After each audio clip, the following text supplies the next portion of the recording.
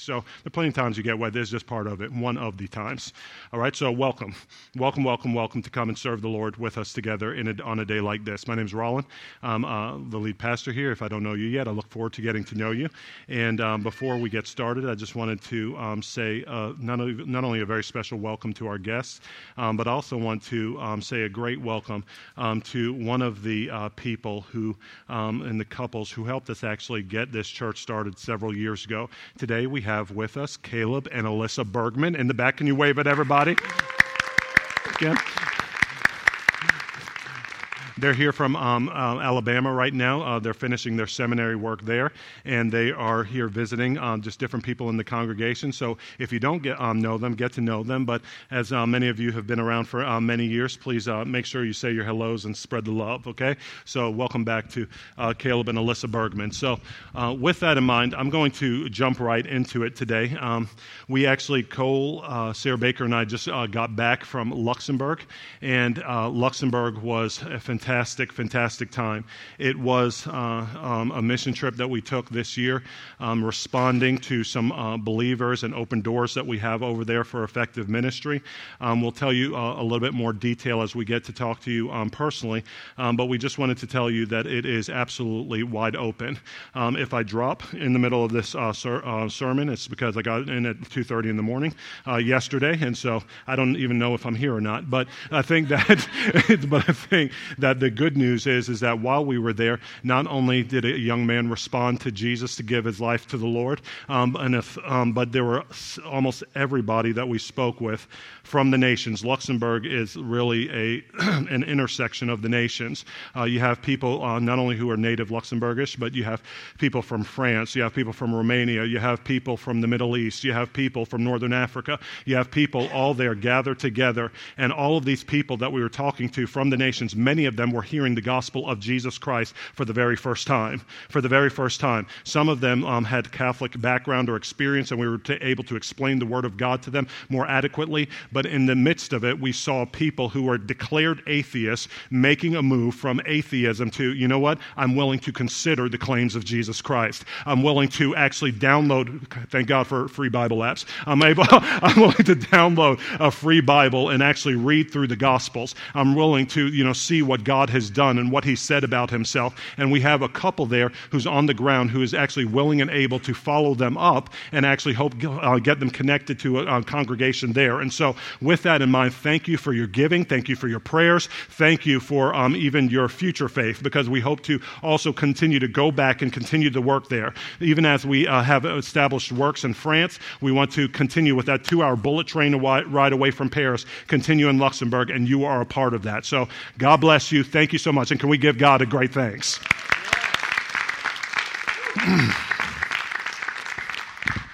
Okay, so all of that went along with this series that we're doing, which is called the Macedonian Call. And the Macedonian Call had to do with basically us developing a summer of missions, a mentality as in the book of Acts, as in the early church, where the gospel of Jesus Christ was not just to be held by those who already know him, but to be spread to the ends of the earth. If you remember in Acts chapter 1, Jesus speaking to his disciples said, the Holy Spirit, who he's going to give as a gift, is going to be poured out on the church in power.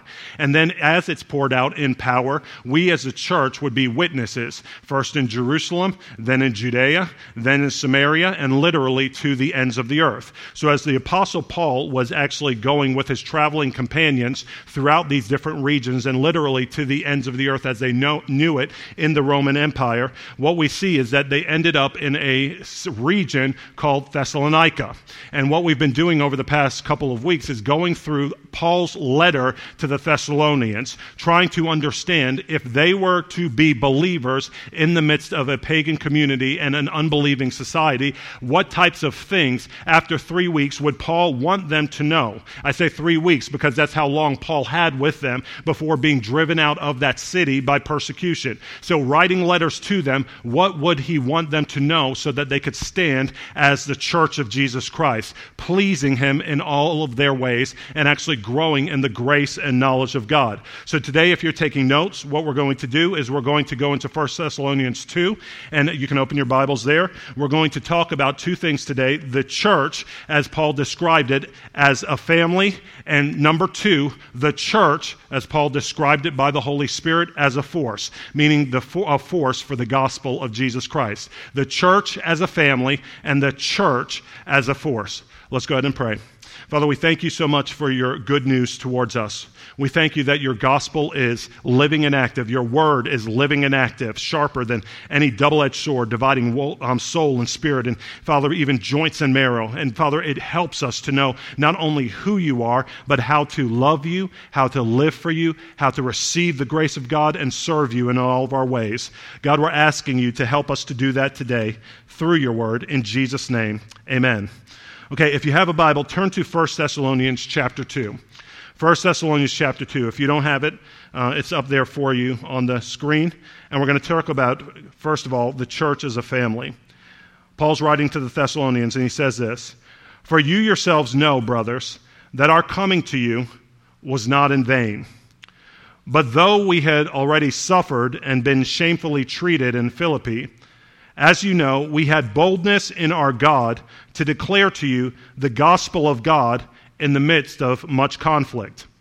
For our appeal does not spring from error or impurity or any attempt to deceive, but just as we have been approved by God to be entrusted with the gospel, so we speak, not to please man, but to please God who tests our hearts. For we never came with words of flattery, as you know, nor with a pretext for greed. God is witness. Nor did we seek glory from people, whether from you or from others, though we could have made demands as apostles of Christ. But we were gentle among you, like a nursing mother taking care of her own children. So being affectionately desirous of you, we were ready to share with you not only the gospel of God, but also our own selves, because you had become very dear to us. For you remember, brothers, our labor and toil. We worked night and day that we might not be a burden to any of you, while we proclaimed to you the gospel of God. You are witnesses, and God also, how holy and righteous and blameless was our conduct toward you believers. For you know how, like a father with his children, we exhorted each one of you and encouraged you and charged you to walk in a manner worthy of God, who calls you into his own kingdom and glory." All right. So last week what we did is we started off the letter talking about the fact that the gospel of Jesus Christ actually makes demands on us, right? That literally Paul ended the first portion of Thessalonians saying that Jesus Christ delivers us literally from a wrath to come. He delivers us from a wrath to come. Because of his sacrifice on the cross, because of his his work of propitiation, because of his atonement, because of his sacrifice, what's happened is that God has made him a substitute for us, so that we do not have to experience the wrath of God as we turn in repentance and faith to the living God in Jesus, but instead, he's taken the wrath for us. He's taken the punishment for us. And by his resurrection from the dead, not only do we have the ability to have forgiveness of sins, but new life in him. But as we receive this good news of the gospel, as we receive the good news of the new life and eternal life that he has for us, the question is, after that point, how should we live? How then shall we live? Many Christian authors have actually written books entitled things like this, right? How now shall we live as Christians in our modern age? Well, one of the things that we can clearly see here that the Apostle Paul is writing to is he says literally that the church of Jesus Christ should live as a family. The church of Jesus Christ should live and interact as a family. Now, in our world that's so fragmented and so pulled apart, many times relationships are dysfunctional, starting in the home. And so when we describe the word of a family, we're not exactly sure altogether what that means, or altogether how to relate as a family as God intended it. So Paul uses this letter and uses this time to interact with the people of God and show them the types of things we should expect. When God brings you to himself through Christ, he literally brings you into a family, and the church is to function as a family with the dynamics of a family as we grow into spiritual health and maturity. Paul actually starts off in verse 8 saying this, "So being affectionately desirous of you, we were ready to share with you not only the gospel of God, but also our own selves, because you had become very dear to us." When you come into a church, it's important that you understand that God's bringing you into a shared life. That literally, biblical fellowship, as we describe it, as we see the Scripture describe it, is not just potluck dinners or actually lunches after church. Did anybody grow up in church where that was sort of the norm? You had church and then afterwards you had a meal together and things like that, which is great, but it goes beyond that. Biblical fellowship is what Paul's talking about here, a shared life with other believers. Now, in the midst of our present culture, it's often hard to conceptualize a shared life because the things that we gravitate to relationally are in a dysfunctional manner. Part of this generation's dysfunction with relationship is that as opposed to other generations like our parents or our grandparents' generation, people have an expectation today of others putting them first. And if I'm going to be in relationship with anybody, I'm going to be in relationship with the people who make me their focus. Do you understand what I'm saying here? It's almost a bit of myopia. I gravitate towards the people who are going to tell me how great I am or give me all of their time or all of their energy or all of their attention. When that begins to dissipate through either circumstance or distance, I begin to disconnect from the people who God has in fact given me to grow into maturity in Christ with, because I'm not the focus of their worlds anymore. This is a pattern in our culture, and it's not the way that God intended it. In other generations, they knew that there was sacrifice involved in any relationship. There was effort needed for any relationship to be healthy. Not so in our generation.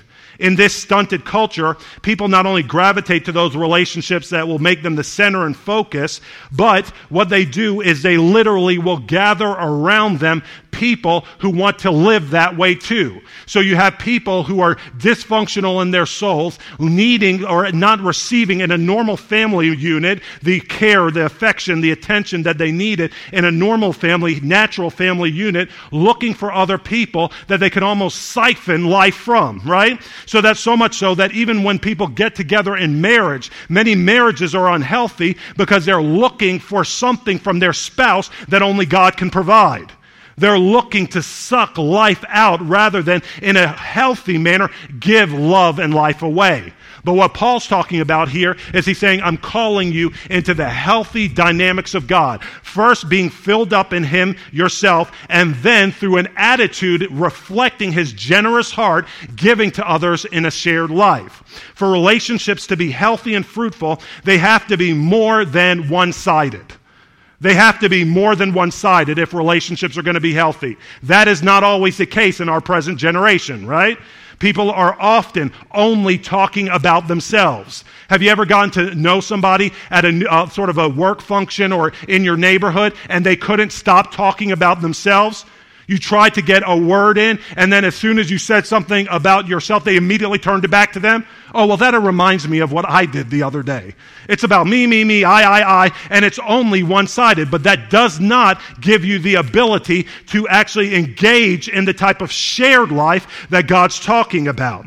You have to take an interest in others beyond what immediately concerns you. You have to hear their stories to earn the right to tell yours. This is what God's calling you to in the relationships in the church of God. Now, when we look back at Thessalonians, we see that there are multiple familial terms represented in this passage. There are mother and children, there are brothers and fathers, and then he responds or describes all of them as being a part of the church. What's the point of these descriptions? The point of these descriptions is that as you continue to grow in Christ, there should always be, in a family unit, at least 3 relationships that are developing in your life. 3 relationships that are developing in your life. First of all, the mother and father. If you want to be healthy in Christ, just as we are born again into the kingdom of God and we're learning as newborn children to grow into maturity in Christ, the good news is that there will always be people who've gone before us, right? Isn't that good news? There will always be people who know a little bit more, have experienced a little bit more, have walked with God a little bit more, and can actually be of benefit to your development in Christ. And so when Paul's talking, he says, like a mother with her children, I was gentle among you. What that means is that you need to ask the question, who is someone like a mother or a father that is mentoring me, helping me to mature in the things of God? If I'm going to be part of a family of God, I need to have mentorship helping me to come to maturity in Christ, right? That's part of the role of a parent. It's sort of like a parent doesn't just pay the bills. Amen? Okay, I need to say that louder from, across the way. Kids, it's not just paying the bills. It's helping you to come to maturity in Christ. Learning how to be a functional, giving, beneficial member of society, right? In Christ, Paul's talking about like a mother with their children. I'm helping you mature in Him as a part of the church, even from a distance, right? And so in the family of God, He's going to give you the gift of mentorship. He's going to give you the gift of mothers and fathers. But He doesn't just say you need mentorship. You need people who are brothers, or in some cases sisters, right? He says, brothers, I'm relating to you in this manner. And what are brothers or sisters but they're peers? They're peers who you're on the same track, you're growing up together, you're wrestling it out, you're actually learning how to walk it out together. And as the scripture says in Proverbs 27:17, iron sharpens iron, and one man or one woman sharpens another. You need to ask the question, who is someone that is a peer to you that is helping to push you further in the things of God? The mother or father helps you mature in the things of God. Go further than you've been before, right? But a brother or a sister, they help provoke you to love and good deeds in Christ, right? They're a person who's in the same season of life maybe. Someone who actually can understand what you're going through. But there's somebody who's still prodding and poking you by the grace and Spirit of God saying, come on, God's got more for us. How many of us have people like that in our lives? I thank God for that, right? I thank God not only for the mentors that I have speaking into my life, correcting, rebuking, training me, right? Even as a 40-year-old man, I'm like, listen, I'm not a child. But they say, listen, you need it just as much now and actually maybe even more than you did when you were a 20-something-year-old, because there's more depending on your good judgment in Christ, right? In terms of your parenting, in terms of your being a husband, right? In terms of you serving in a church capacity. And then I have brothers who are continually saying, Roland, let's hold each other accountable in God, right? Let's confess our sin to one another so that we might pray for one another and be healed in the midst of stumblings and actually remind each other of the faith that God has for us to go on to greater exploits in Him, right? That's what brothers do. But then also there's this third element that we often forget. It's this element of children, right? Paul says, as a father with his children, I was gently exhorting you to actually stand in all of the grace of God, to actually be firm and assured in your faith, to actually go on in the things that He's called you to. The question you need to ask here is, who is someone that you are helping to disciple, helping to raise in the things of God? Meaning investing the teaching and the doctrine of God in them so that you're passing on the faith to another generation. And it does not have to be based on chronological age. It can be based on the fact that you're just further along in the faith than they are. And so because of that, because you're one verse ahead, you can share that verse with them. Isn't that good news? You can share that verse with them. You can share that revelation with them and help them as children growing in Christ to come into all the grace of God. That's the family dynamic being described there, that for our health, we need to see those three aspects continually working in our lives. We're in a generation that's putting off things like marriage and children to later and later years. It's almost like the maturity that's naturally brought out of somebody through these institutions and through these realities is being delayed further and further. So you have people who are stuck in immature frames of mind, immature, development. Because why? They have no one that they're responsible to other than themselves. They have nothing that they're responsible for other than what's immediately in front of them, feeding themselves, desiring to go somewhere, and then doing it on a whim. Why? Because nobody else matters but me. But when you're in these family dynamics, it changes the way you think and how you interact with the church and the world around you. He says you need these mentors, you need these people who are brothers and sisters, and you need people who you're responsible for, pouring into them, even as the Apostle Paul did for the church in Thessalonica. That is biblical health.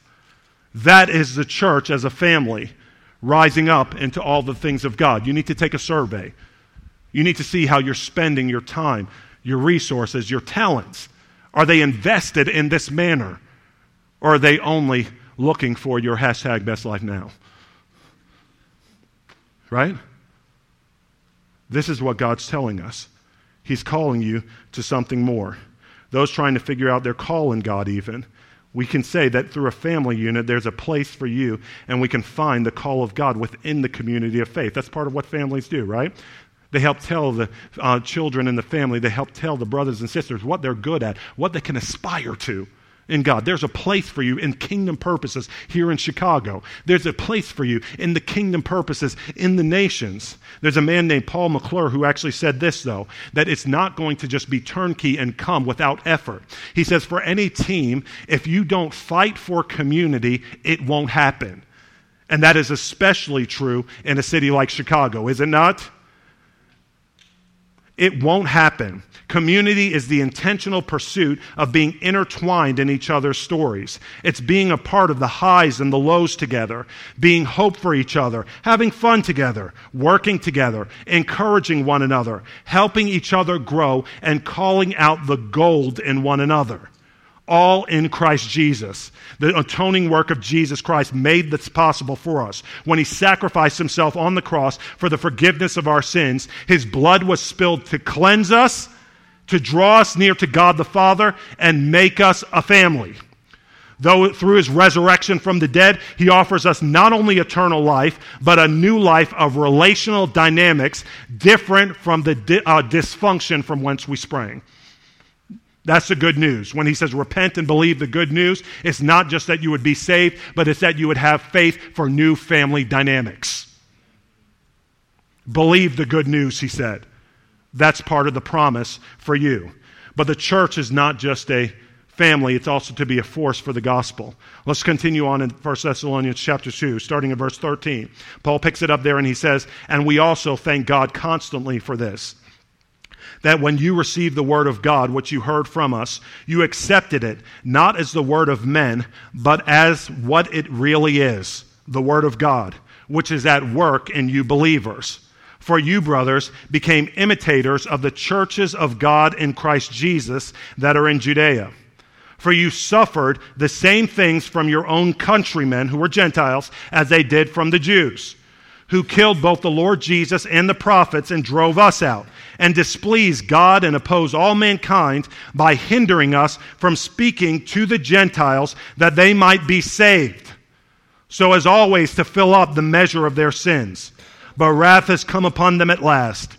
But since we were torn away from you, brothers, for a short time, in person, not in heart, we endeavored the more eagerly and with great desire to see you face to face, because we wanted to come to you. I, Paul, again and again, but Satan hindered us.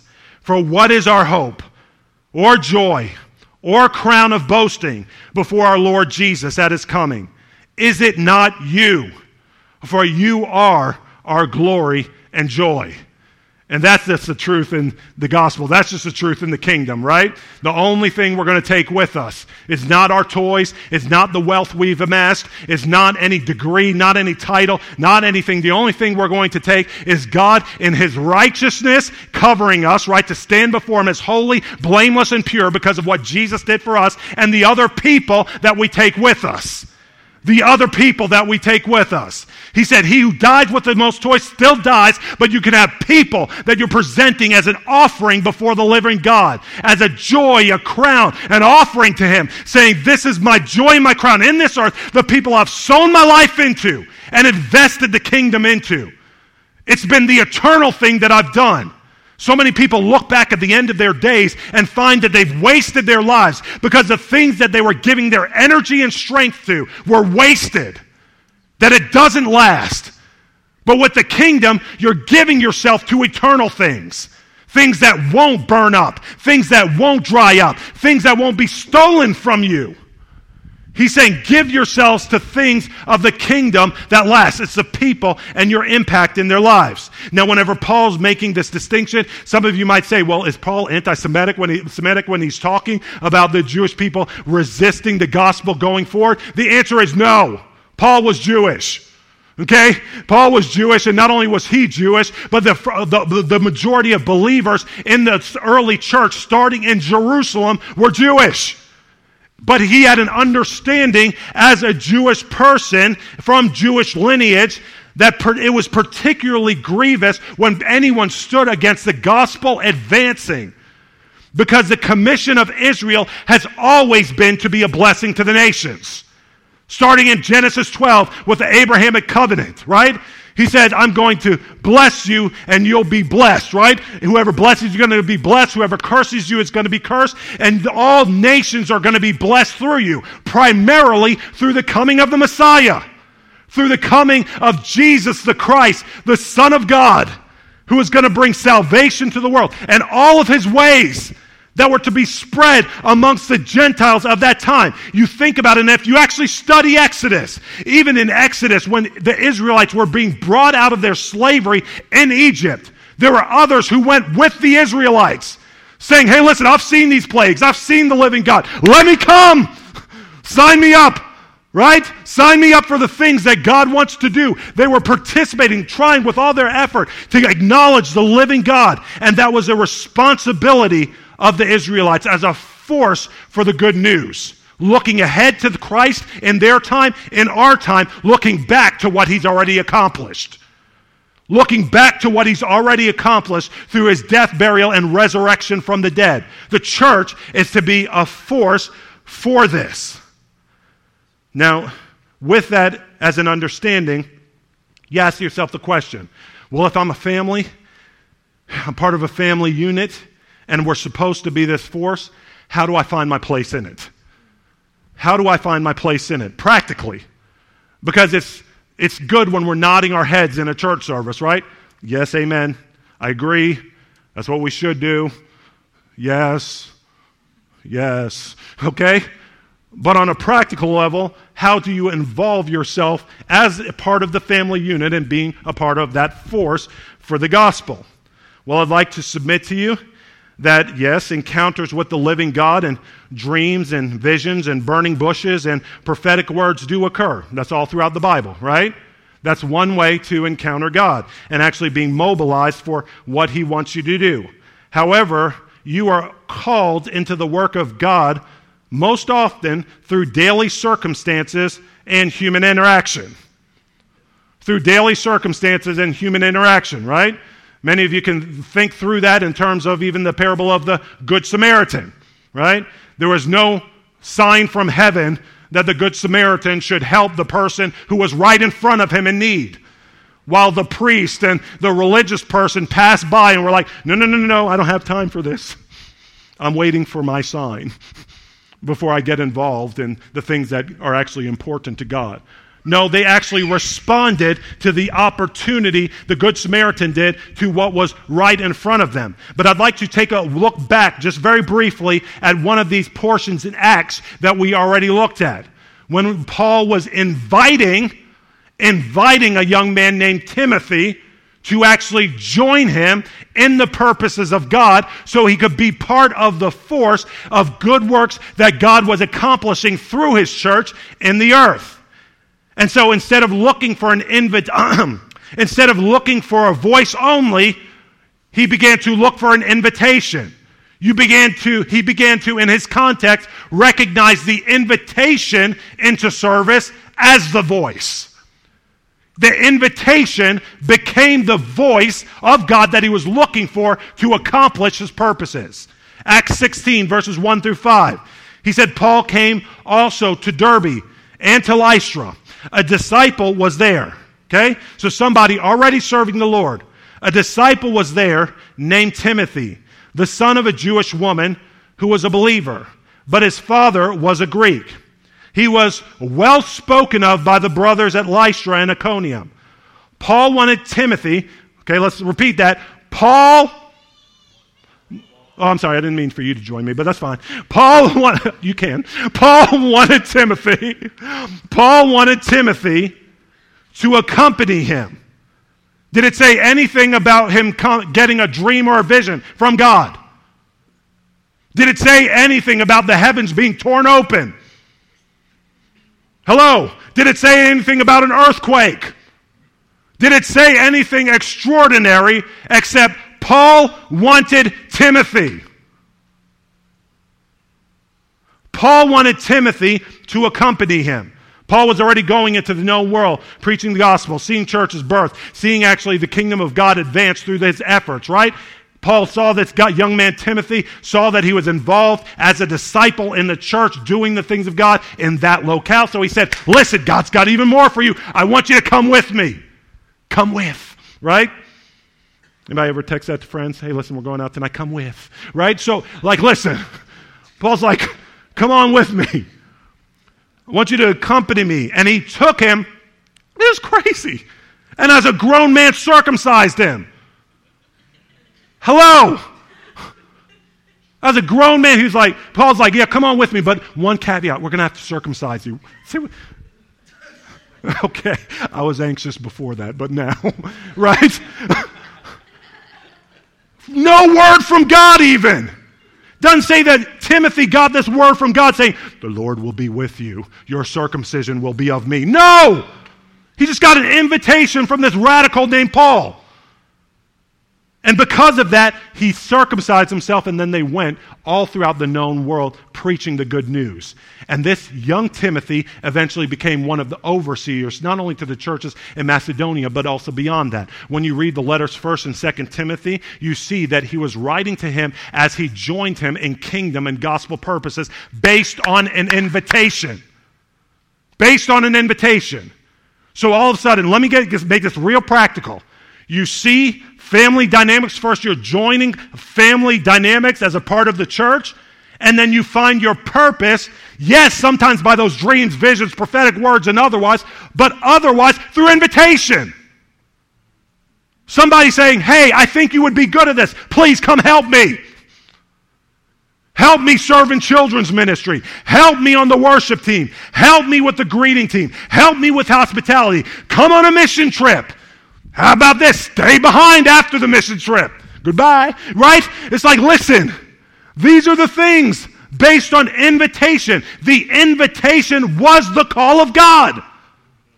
Stop making it so spiritual that you miss God altogether. He's saying these are the dynamics by which God moves in power. In power. And I love how C.S. Lewis talked about it. He said it this way in The Weight of Glory. Anybody ever read that piece before? The Weight of Glory? Okay. It's a good one. Recommend it. He says, we are always falling in love or quarreling, looking for jobs or fearing to lose them, getting ill and recovering, following public affairs. If we let ourselves, we shall always be waiting for some distraction or other to end before we can really get down to our work. The only people who achieve much are those who want knowledge so badly that they seek it while the conditions are still unfavorable. Favorable conditions never come. And how many people can say amen to that? That's life. What he's describing is life. Right? What he's describing is life. What Paul was saying is at the beginning of that portion of the letter to the Thessalonians, he said, in the midst of much conflict, In the midst of much conflict, not while everything was peaceful, not while everything was going well, not while everybody was like, I was waiting for you to come and preach Jesus to me. He said, in the midst of much conflict, we preached the gospel to you. We advanced as a family. We were a force for the gospel so that people were coming from death to life, from darkness to light, and from the power of Satan to God. In the midst of much conflict, they weren't waiting for a sign. Their sign was not only what God had already said, but that invitation. He said, listen, if there's a door open, if there are people breathing, okay, here, let me make it a little bit more practical. If there are people breathing, then that's an open door. We're not going to get there yet, but I love one of my favorite portions of Scripture is Paul in Athens. In Acts 17, it said that he was going into the marketplace and was distressed by all of the idols that he just saw, that he saw around him. Anybody ever distressed by the idolatry you see in our city? He was distressed by it, saying this isn't right. And so he did what? He reasoned, how often? Daily in the marketplace with people day after day. Marketplace means place of business. Marketplace means where you're spending the lion's share of your time. Whoops. He said he reasoned with people in the marketplace day after day with those who happened to be there. He wasn't even waiting for a word of who to talk to or how to talk to them. This is what I always say to people when I'm preaching to them. He says, with those who happen to be there. How do I know who to preach to? With those who happen to be there. And if they happen to be in front of me, it happens to be their day. That's right. That's exactly right. Went to go pick up my kids on the train yesterday. Sat down next to a young man. I saw the fear in his eyes. I was like, calm yourself. It happens to be your day. He was sitting on the inside. I'm a big man. I blocked him from the outside. He was going nowhere until he had to get off. I'm just playing with you. I did not trap him physically. But he happened to be there, and so the good news was proclaimed. The church is a force, not in the midst of ideal circumstances, but despite the non-ideal circumstances. The church is a force, having the encouragement to do so. Why? Because we're constantly involved in the family dynamics. We have the encouragement from mentors. We have the spurring on from brothers and sisters who are peers saying, finish this race. Christ Jesus is alive and well, and he's empowering us to do it. And we also have people who are like children. We're investing in, saying it's not just about us, it's about the next generation too. He's the God of Abraham, Isaac, and Jacob, always thinking multiple generations down the line. And he said, what began with you, pass it on. Why? Because you're a force to be reckoned with, because I'm the king, and I'm the force driving you. I am the living God, he says. God the Father, Jesus the Son, the ever-present Holy Spirit that empowers us for this good news. Amen? So our appeal to you is to, today, ask those questions. Starting in the family unit. Do you have family dynamics in the Church of Jesus Christ? Where are your mentors? Where are your brothers and sisters that you can walk with? And who are you, in fact, investing in? And then as you do that, where have your invitations come from? And let me tell you something. If you've not received an invitation yet to be a part of kingdom purposes, please come today. Don't leave home. Do not leave this place without talking to someone. We have an invitation waiting for you. There's a whole lot of work to be done here in Chicago and in the nations. God Almighty has a place for you. And most importantly, if you don't know Jesus today, it's your opportunity to turn. It's your opportunity to be reconciled to him through the cross, through his death, through his burial, through his resurrection, and be welcomed into the family of God. Amen? All right, let's pray. Father, we thank you so much that you have made your gospel not only plain to us, but that you've called us by that gospel into a family to actually be a force for your kingdom. And I just pray, first of all, that everybody in here, no matter where they started from, that, Father, they would have great revelation as to where they are in you in that family dynamic. God, if they don't have mentors, Father, we pray that you would identify mentors for them.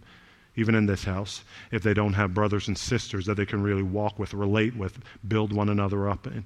Father, we pray that walls would come down and that they would be able to engage others in things like community group and others to really grow in the grace of God together. And Father, we're also asking that we'd come to a place of maturity where we're looking to invest our lives in those coming after us, to make disciples of all nations. And God, I pray that if anyone does not know you here, that God, today would be their day. That even as you proclaim today is the day of salvation, that God, you would bring people by your kindness to repentance and faith in your Holy Son. And I'd like to pray for anyone now, just as you're reflecting on God. Is there anyone at all? We just like to make sure. Is there anyone at all who says, you know what? I've been living outside of the family of God. I've been living for myself. I've been living for my own pursuits, my own ways and selfishness and anything that I could do on my own. But today I want to actually say, Jesus, I submit to you. I want to proclaim you as Lord of my life and turn my life over to you and actually become a part of the family that you're offering me. Is there anyone at all like that in here? If that's you, you can raise your hand. Okay? I want to pray for you. I want to pray for you, and not only pray for you, but also make sure we meet with you after so that we could talk to you about next steps. Well, Father, we do just pray that everyone here would be found in the grace of God, that they will walk in these family dynamics, and that we'd honor and please you in all of our ways. In Jesus' name.